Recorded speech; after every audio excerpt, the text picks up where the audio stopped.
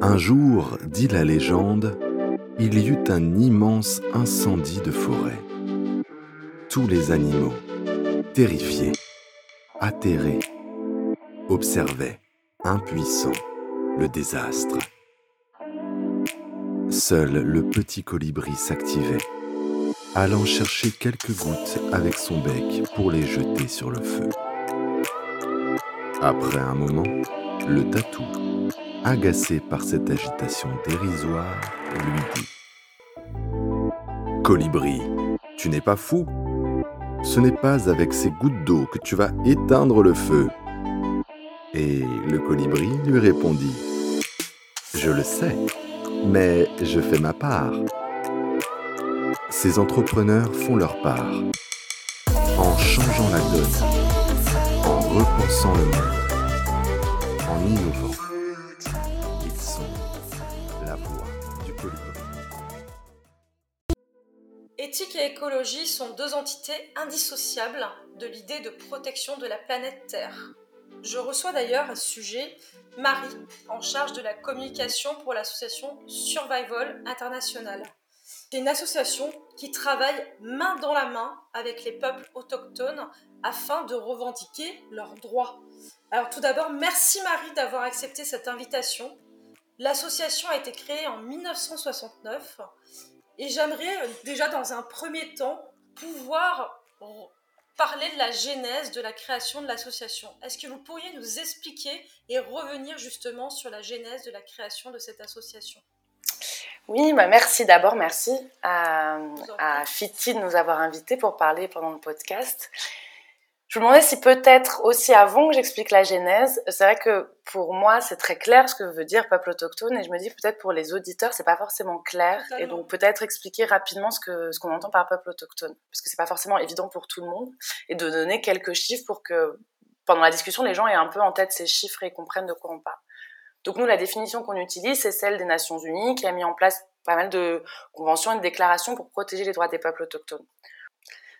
Pour comprendre ce que sont des peuples autochtones, donc ce sont des peuples qui étaient présents avant la colonisation ou avant la conquête, comme on dit, qui ont des caractéristiques différentes de la société qui est maintenant majoritaire, donc ça soit la langue, l'économie, les religions et d'autres caractéristiques.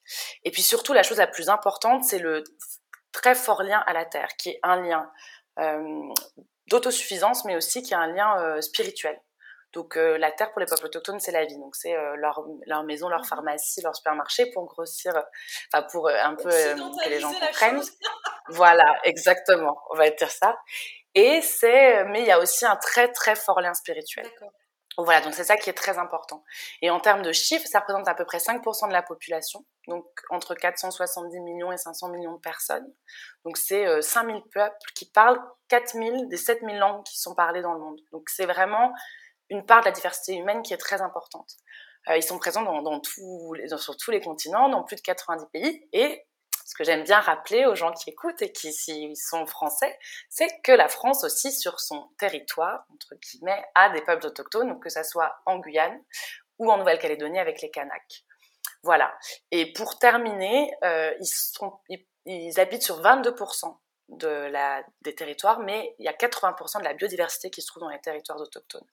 Et c'est pour ça, et on va en parler plus en détail après, que c'est aussi important de se battre à leur côté pour défendre leurs droits territoriaux. Quand on fait ça, on se bat pour tout le monde.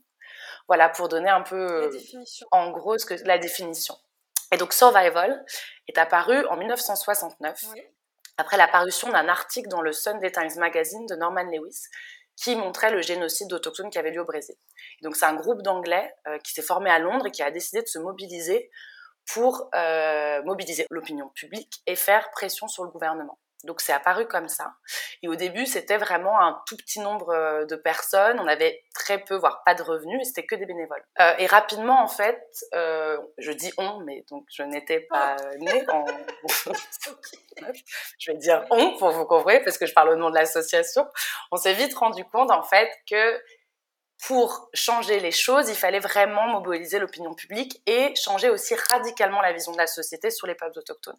Et c'est ça, en fait, je pense que pour bien comprendre le travail de Survival, notre lutte première, c'est la lutte contre le racisme. Parce que c'est le racisme qui, depuis l'époque des conquêtes, est à l'origine de tous les maux auxquelles font face les peuples autochtones. Donc notre travail, voilà, c'est de lutter aux côtés des peuples autochtones pour mettre fin au racisme, au colonialisme et pour un monde où la diversité est enfin célébrée. Voilà.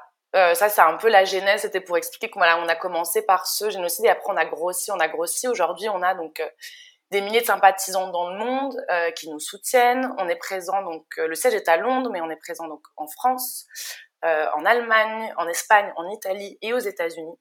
Et le but, c'est changer radicalement l'opinion et la vision du monde sur les peuples autochtones dans nos sociétés. Parce que c'est souvent nos industries, nos entreprises, nos organisations qui vont mettre en place des projets qui détruisent la vie des peuples autochtones. Mais justement, comment l'action de l'association a été perçue à son départ et toujours à l'heure actuelle d'ailleurs comment a été accueillie cette association? Alors, il y a encore toujours du racisme. Tous les peuples autochtones, encore aujourd'hui, dans le monde, font face à un degré ou à un autre à la violence génocidaire et au racisme. Mais au début, on voyait encore des termes comme primitifs dans les journaux où ça serait, je pense, impensable aujourd'hui, même si on en voit encore un peu, mais moins, de lire des choses. Il y avait vraiment un racisme affiché envers ces peuples. Et donc, je pense que notre travail au début était perçu. Alors il y avait aussi cette vision qu'on avait que c'est des peuples qui allaient s'éteindre, comme si c'était des espèces menacées. Donc il y avait un peu une vision du travail de survival comme un peu un truc irréel. Et je pense que les peuples autochtones ont montré, parce qu'en fait ça fait 500 ans et même plus que la plupart d'entre eux résistent aux attaques et résistent à tout ça. Ça a pu prouver la forte résilience de ces peuples et le travail de survival aussi a montré que c'est possible de changer l'opinion publique. Je pense qu'aussi on a gagné beaucoup on est vu comme des experts dans nos domaines parce qu'au bout de 50 ans, on a eu des centaines de victoires aux côtés des peuples autochtones. Donc je pense aussi que cette vision a changé. De ce groupe de bénévoles, on est devenu aussi des experts qui savent de quoi ils parlent, qui travaillent avec des communautés depuis parfois 50 ans. Mmh.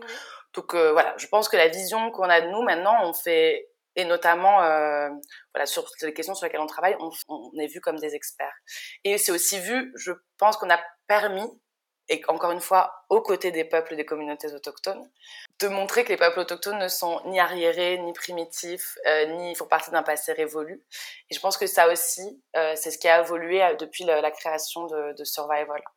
Cette vision qui a changé, même si je vous dis, malheureusement, c'est pas complètement le cas encore, mais ça a permis quand même de faire évoluer tout ça. D'accord, justement, donc l'association, comme vous venez de le dire, a permis de changer la vision sur les peuples autochtones, donc elle a évolué grâce à l'association, donc face quand même à une société qui court vers le consumérisme, vers la modernisation, au détriment de sa survie, ça vous le savez très bien, mais comment a évolué le regard des autochtones sur nos sociétés? Parce que aussi, c'est intéressant d'avoir le regard, comment eux nous perçoivent. Alors, d'abord pour revenir sur la vision, comme je le disais, elle a évolué, mais malheureusement il y a encore beaucoup de travail parce que sinon nous, on n'existerait plus. Et le but c'est que nous n'existons plus en fait à la fin.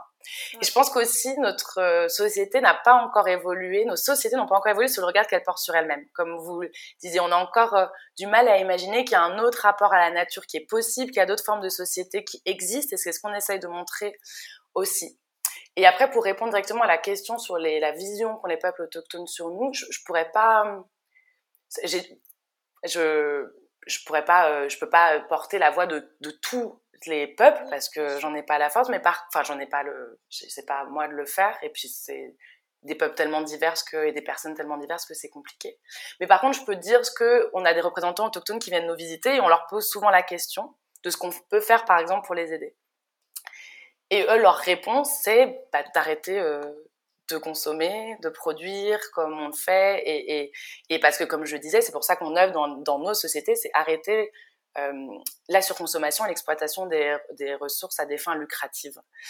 Après, pour donner la parole à une personne autochtone par ma voix, parce que Survival, on dit qu'on est une plateforme, si vous voulez, je peux vous lire un petit extrait de ce que dit David Kopenawa sur nos sociétés. David Kopenawa, c'est un leader et chaman Yanomami. Et il a écrit un livre avec l'anthropologue Bruce Albert, ils ont coécrit un livre qui s'appelle La chute du ciel. Et là-dedans, il parle de nos sociétés. Si vous voulez, je vous lis un extrait, comme ça vous donnera une idée. Alors, je vais le faire court. L'extrait a été édité pour que ça soit plus court. D'accord. Donc, leurs villes sont pleines de maisons où s'amoncellent d'innombrables marchandises. Mais leurs anciens ne les donnent jamais à personne. S'ils étaient vraiment de grands hommes, ne devraient-ils pas se dire qu'il serait bon de les distribuer tout avant d'en fabriquer d'autres en plus grand nombre? Mais ce n'est jamais le cas. Au contraire, les Blancs ont pour habitude d'entasser leurs biens avec avarice et de les garder fermés. Ils vivent en redoutant sans cesse qu'on ne leur vole. Ils doivent se dire avec euphorie: je fais partie du peuple de la marchandise et des usines, je possède toutes ces choses seul, je suis intelligent, je suis un homme important, un riche. Les Blancs ont déjà bien assez de métal pour fabriquer leurs marchandises et leurs machines, de terre pour planter leur nourriture, de tissus pour se couvrir, de voitures et d'avions pour se déplacer. Pourtant, ils convoitent maintenant le métal de notre forêt pour en fabriquer encore plus, et le souffle maléfique de leurs usines se propage partout. Son obscurité descendra peut-être jusque sur nos maisons, et alors, les enfants de nos enfants cesseront de voir le soleil. Wow, c'est... Voilà. Oui, effectivement. Voilà, comme ça, je ne parle pas au nom de tout le monde, mais je donne la parole à un très grand... Donc il faut savoir que le peuple Yanomami, nous on travaille avec... depuis presque le début, et on a participé à la démarcation du territoire en 92. Donc c'est le plus grand territoire de forêt tropicale sous contrôle autochtone. Et donc David Kopenawa Yanomami est un leader et chaman qui se bat depuis toujours pour la défense de leurs droits et qui parle beaucoup donc d'écologie et qui a écrit... donc je vous conseille vraiment à tout le monde de lire son... Il a sorti 2 livres, donc ce premier et un deuxième. Et je vous conseille de lire ces livres qui sont très beaux et très intéressants. Ce qu'on retient d'ailleurs de cette description, c'est qu'en fait, il y a une incompréhension par rapport à notre façon de vivre et de voir les choses. Et d'ailleurs, justement, une des choses qui me marque par rapport à vos actions, c'est qu'au nom de la conservation de la nature, les droits des autochtones sont violés, voire leur intégrité physique attaquée. Ça, c'est extrêmement grave. Comment ces faits peuvent-ils encore avoir lieu sans que l'opinion publique en soit alertée ou ne s'exprime? Moi, je trouve ça complètement hallucinant. Moi aussi. Mais il faut comprendre que donc, ces violations de droits humains dont vous parliez, elles sont faites dans le cadre d'un modèle de conservation de la nature qui s'appelle le modèle de conservation forteresse. Et c'est un mythe, vraiment on parle d'un mythe parce que c'est profondément ancré dans les mentalités. Alors pour expliquer aux personnes, le modèle dominant en Afrique et en Asie de conservation, c'est ce modèle-là. Ce modèle, il est apparu fin du 19e aux États-Unis avec la création des premiers parcs naturels, donc Yellowstone et Yosemite. Et ces premiers parcs ont été créés en expulsant les peuples autochtones de ces territoires. Et en fait, c'est un mythe parce que ceci est justifié par une vision de la nature qui est que la nature ne peut être sauvée que si elle est vierge et sauvage et donc vidée de tout habitant. Et donc que l'idée que l'humain est un danger pour la nature. Et donc c'est en se basant là-dessus que ensuite le modèle s'est développé et c'est comme ça qu'il s'exerce en Afrique et en Asie. Donc pour vider la nature de ses habitants, on crée des aires protégées où on expulse les peuples autochtones. Et ce mythe-là, il est fortement ancré dans nos perceptions de la nature parce qu'il est reproduit, et on va en parler après avec le guide, mais il est reproduit dans des documentaires animaliers, dans les dessins animés. Je pense que si je demande à n'importe quelle personne, on va faire un test avec nos auditeurs de fermer les yeux et d'imaginer la savane africaine. Je pense que si je leur demande de dire ce qu'ils ont imaginé, 95%, je suis gentille, vont me dire qu'ils ont imaginé des girafes, des zèbres qui galopent, des lions, mais alors avec personne. Sauf qu'en fait, dans tous les territoires qu'on imagine sauvages, que ce soit la jungle indienne, la forêt amazonienne ou donc la savane africaine, il y a des peuples qui ont façonné et géré ces territoires depuis des millénaires. Mais ces peuples-là ont été effacés pour justifier ce modèle de conservation. Et donc voilà, par Disney, même par des dessins animés, je veux dire, il y a beaucoup, c'est vraiment un mythe parce qu'il a été créé et perpétué avec des images d'une nature qui est vide. En Afrique, il n'y aurait pas d'habitants dans les plaines, il n'y aurait pas d'habitants dans les jungles indiennes. Donc voilà, donc déjà c'est une des premières raisons, c'est que c'est un mythe qui est profondément ancré. Et en plus, quand les populations locales et autochtones sont vues en fait comme une nuisance qu'il faut gérer. Donc la nature peut être vide que si elle est sauvée, puis en plus les populations locales et autochtones sont une nuisance, donc il faut les sortir parce qu'ils sont en surpopulation, parce que ce sont des braconniers, voilà, tout ce dont on parle dans le guide et qu'on dénonce. Oui. Et donc c'est pour ça que je pense que les gens ont du mal à dénoncer ces choses-là, parce que pour eux, une partie, c'est justifié. Puis il y a aussi voilà, un racisme aussi, je pense, face aux populations locales, qui sous-tend donc ce mythe de la conservation, et qui, je pense, est aussi présent pour beaucoup de gens. Ensuite, c'est aussi compliqué d'alerter l'opinion publique parce que ce modèle-là, il est soutenu et financé par des gouvernements, par des grandes organisations de conservation de la nature, donc comme le WWF, WCS, l'Union internationale de conservation de la nature, qui sont très puissants et qui, eux, veulent perpétuer ce modèle. Donc c'est aussi compliqué. Quand vous avez en face des gens qui font tout pour perpétuer ce modèle, que l'opinion publique soit alertée et comprenne vraiment que c'est un mythe et qu'il faut en finir avec ce mythe si on veut vraiment protéger la nature. Les peuples autochtones, comme je le disais au début du podcast, ils protègent 80% de la biodiversité. Ils ont géré et façonné leur environnement depuis les millénaires, donc les expulser de leur territoire, c'est profondément inhumain, mais en plus c'est complètement inefficace. Je rebondis justement, parce que vous avez parlé d'ONG, comme la WWF. Alors moi j'étais un petit peu choquée parce qu'effectivement vous avez parlé d'un guide, on va en venir plus en détail, et j'ai vraiment été choquée de voir que sous couvert d'être une ONG, en fait la WWF menait des exactions, notamment au Cameroun. Enfin concrètement, moi je trouve qu'il y a un système entier à revoir. Vous avez parlé de Disney et des images qu'on nous envoie, hein, bien sûr, mais c'est vrai qu'il y a des gens qui ne connaissent pas, qui ne sont pas allés en Afrique, qui ne sont pas allés au Brésil, qui ne savent pas comment ça se passe, donc forcément on croit. C'est comme sur Thomas, on croit à ce qu'on voit. Exactement. C'est un petit peu comme ça. Mais en revanche, il y a tout un système derrière, voilà, qui tire les ficelles et on ne sait pas vraiment ce qui se passe et on n'a pas l'impression parce qu'on pense que voilà, ils ne montrent pas de blanche et en fait pas du tout. Donc moi personnellement ça m'a vraiment choquée. Est-ce que vous pensez vraiment que tout est à refaire en fait et tout est à, voilà, tout le système entier est à refaire? Oui, alors il faut vraiment comprendre que les violations qu'on dénonce, donc il faut comprendre ces violations, parce que je ne suis pas rentrée dans le détail, c'est quoi? C'est les peuples autochtones sont expulsés, mais lorsqu'ils sont expulsés, donc ils perdent leur autosuffisance, s'ils veulent retourner dans leur territoire pour cueillir des plantes médicinales, se recueillir sur leur site sacré, ils sont battus, violés, torturés et parfois même tués. Et quand on parle de violations de droits, c'est des violations extrêmes de droits humains. Un des derniers cas où l'AFD pensait financer un parc, donc RDC, qui est le parc de Kaozi-Biega, on parle de viols collectifs de femmes et d'enfants qui ont été brûlés vifs. Donc c'est des violences qui, dans un tout autre cas, provoqueraient un tollé. Mais parce qu'elles sont dans le cadre de la protection de la nature, elles sont passées sous silence. Alors, ce ne sont pas des violences isolées, c'est vraiment ce modèle, c'est systémique de ce modèle. Ce modèle de conservation forteresse est basé sur cette idée. La nature, elle peut être sauvée que si elle est évitée sur ses habitants, et les populations locales, les peuples autochtones et les populations locales sont un danger pour la nature. Nous, on se bat, en fait, notre campagne, elle est pour avoir un nouveau modèle qui passe les droits des peuples autochtones en son centre. Il n'y a pas d'exemple d'aires protégées en Afrique ou en Asie. Il faut comprendre qu'après, les gens disent oui, mais toutes les aires protégées, c'est pas du tout la même chose en France ou en Europe. Les types d'aires protégées qu'on a, c'est pas les mêmes, c'est pas le même type d'aires protégées en Afrique et en Asie. Il n'y a pas d'aire protégée qui n'a pas été faite sans la souffrance de personnes autochtones. Et comme on le disait, c'est un modèle qui, forcément, j'en veux pas. C'est pour ça que nous, c'est important, et merci encore de faire ce podcast, parce que notre travail, c'est de sensibiliser pour que les gens comprennent que les images qu'on leur sert, par exemple, un des derniers exemples, et tout le monde, beaucoup de gens en Netflix, donc ils l'ont peut-être regardé, Obama présente une série documentaire sur les parcs naturels. Ouais.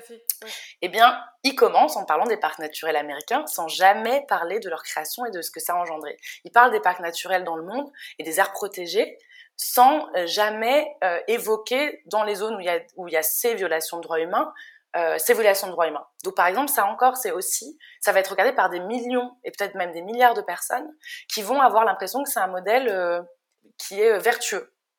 Mm-hmm. Et je comprends quand les gens voient ça, qu'ils se disent « Ah, c'est important, il faut continuer à créer des aires protégées. » Sauf que déjà, la création d'aires protégées en Afrique et en Asie viole les droits humains, mais en plus, on a des études qui montrent, et si vous avez envie d'en savoir plus sur notre site, on met les liens, que les aires protégées ne sont pas efficaces pour empêcher la perte de biodiversité. Que ce qui est le plus efficace, c'est de protéger les territoires autochtones, c'est de permettre aux peuples autochtones d'être sur leur territoire.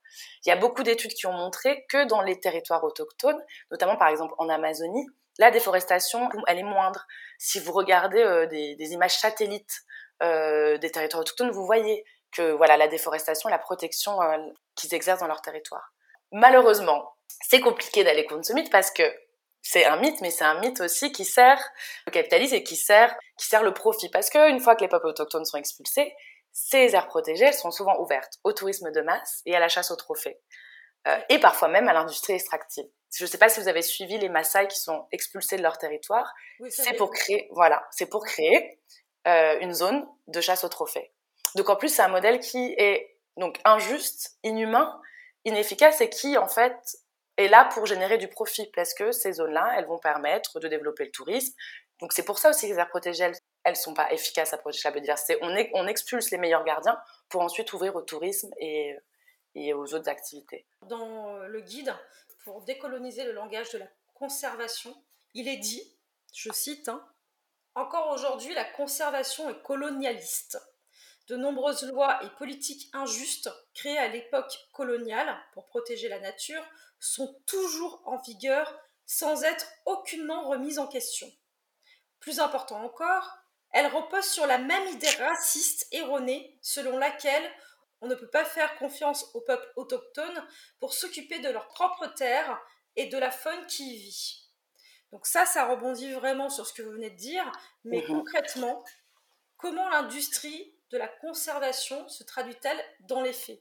Une chose à expliquer, parce qu'on parle avec injuste créé à l'époque coloniale, il faut aussi savoir que la plupart des grandes organisations, donc notamment le WWF, mais aussi la UCN, ont été créées au moment des décolonisations en Afrique, et ça permet de garder le contrôle sur les territoires. On n'a pas le temps, ça ferait l'objet d'un podcast en entier, mais si vous êtes intéressé, c'est intéressant à lire à comment ça a été créé. Le WWF, c'est le Fonds mondial pour la nature. Donc, c'était un fonds créé pour financer les programmes, parce qu'en même temps qu'on détruisait la nature chez nous, on voulait sauver cet Éden africain qu'on avait rêvé et fantasmé en Afrique. Et je vous invite aussi à lire un livre qui est très bien et accessible à tous, qui est L'invention du colonialisme vert, en finir avec le mythe de l'Éden africain, de Guillaume Blanc, qui raconte comment sont apparues toutes ces grandes organisations au moment des décolonisations pour conserver la mainmise sur les territoires africains, et puis continuer ce mythe de l'Éden, de la nature qui n'est pas touchée. Donc voilà, et comment ça se traduit ? Ce modèle de conservation est basé, comme je disais, sur l'idée reçue et raciste que les peuples autochtones ne peuvent pas gérer leur territoire, donc ils sont expulsés. Et une fois qu'ils sont expulsés, ce sont des aires qui deviennent fortement militarisées. Et donc, notamment, vous parlez au Cameroun, nous on a empêché, dans le bassin du Congo, la création d'un parc qui s'appelait Mesogja, que le WWF essayait de créer et qui donc avait été fait sans le consentement préalable, libre et éclairé des populations locales. Et avant même la création il finançait des éco-gardes qui étaient présents à Mesogja et qui systématiquement battaient, torturaient et parfois même violaient les peuples autochtones qui voulaient retourner sur leur territoire. Donc nous, on a empêché la création de ce parc en montrant les abus qui avaient lieu. Mais au début, quand on a parlé de ces abus, parce que ce projet était financé par l'Union européenne, notamment, et par l'Agence de développement des États-Unis. Quand on a parlé de ça, personne ne nous croyait. Et l'ONU est finalement allée faire une enquête sur place et s'est rendu compte de ce qui se passait, donc a coupé le financement. Mais voilà. Mais c'est comme ça que ça se traduit, par des violations extrêmes de droits humains et par la négation des droits des peuples autochtones. Parce qu'on considère que ce sont et des braconniers et des nuisances et qu'il faut les expulser. Oui, mais il y a toujours des idées mercantiles derrière, je veux dire. Complètement. On fait croire que c'est de la conservation pure et dure, alors que pas du tout. Il y a des idées, justement, de faire de l'argent sur ces terres. Donc, dans les faits, en fait, concrètement, comment sont utilisées ces terres ? De plusieurs façons, j'imagine. Ben voilà, comme vous le disiez, c'est une vraie industrie. Et c'est de plus en plus important, c'est un des secteurs de l'économie de plus en plus important dans de nombreux pays. Et en fait, c'est utilisé après, donc c'est ouvert au tourisme de masse. Notamment par exemple les réserves de tigres en Inde, partout en fait, à la chasse aux trophées, et parfois même à l'industrie extractive propre. Oui, bien sûr. Voilà. Et puis un nouveau système qui apparaît beaucoup, c'est que les aires protégées sont utilisées dans le système de compensation carbone. Donc voilà, donc les personnes autochtones, les peuples autochtones nous disent maintenant que même l'air est devenu une marchandise, et donc c'est-à-dire qu'on va soit dans les territoires planter des arbres pour faire de la compensation par carbone, soit créer des aires protégées qui vont permettre cela. Donc voilà, c'est devenu, comme vous dites, c'est vraiment devenu une vraie industrie. Et c'est pour ça que nous on parle d'industrie de la conservation. Mais c'est vraiment, c'est vraiment choquant cette façon. Non, mais c'est vrai, parce qu'en fait, on se rend pas compte, parce que concrètement, en France, il y a beaucoup de sociétés qui proposent justement à des entreprises qui sont engagées d'un point de vue écologique de replanter des arbres ou de reboiser des forêts, etc.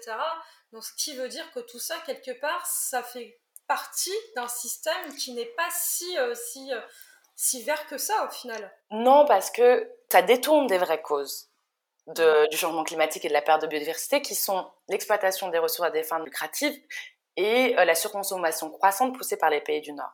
Complètement. Sauf que ce qu'ils essayent de faire, c'est de détourner de ces choses-là en disant, bon, on peut continuer à polluer et à produire comme on fait, mais on va aller en protégeant ailleurs. Donc allez-y, continuez, c'est pas grave, vous voyez bien, dans certaines compagnies aériennes, vous allez prendre l'avion, on va vous dire, vous inquiétez pas, on est en train de planter des arbres, sauf que il n'y a pas besoin d'être scientifique pour comprendre que même si on protégeait 80% de la Terre, mais qu'on continuait à consommer et à produire comme on le fait, il y aurait du changement climatique et de la perte de biodiversité.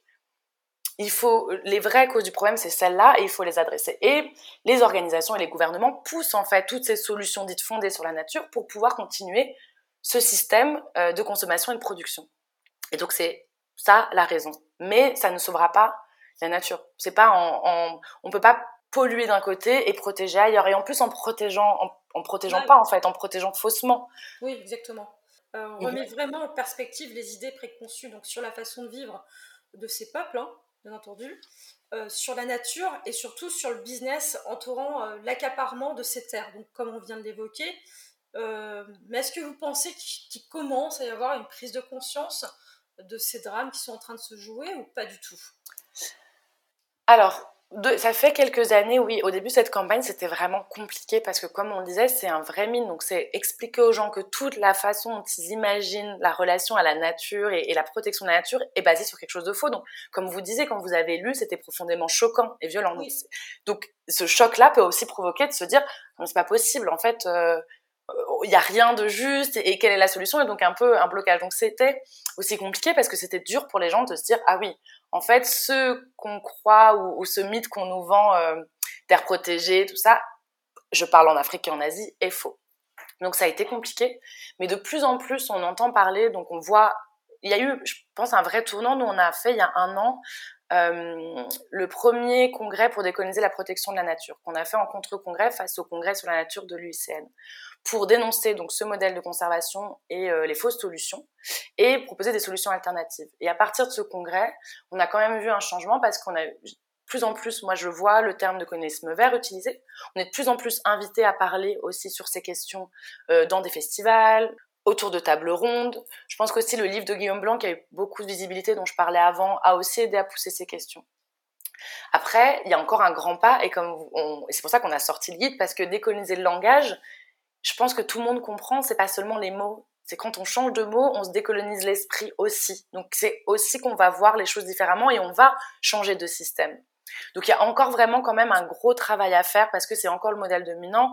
On a encore l'idée et on le lit partout. Moi je l'entends de dire l'humain est un danger pour la nature. C'est pas tous les humains qui sont un danger pour la nature. C'est un certain type de société. Il y a d'autres sociétés qui ont un rapport différent à la nature. C'est ce qui explique très bien aussi l'anthropologue et philosophe Philippe Descola qui dit la séparation de nature-culture, elle n'est pas universelle. Donc ça, il y a encore beaucoup de travail à faire, mais je sens qu'on voit que ça change. Par exemple, typiquement, vous nous invitez pour ce podcast. Donc, il y a de plus en plus de choses qui bougent, mais il y a vraiment encore beaucoup de travail. Et puis surtout, il y a un peu urgence parce qu'il va y avoir donc la COP15 début décembre, donc qui est la Convention sur la diversité biologique.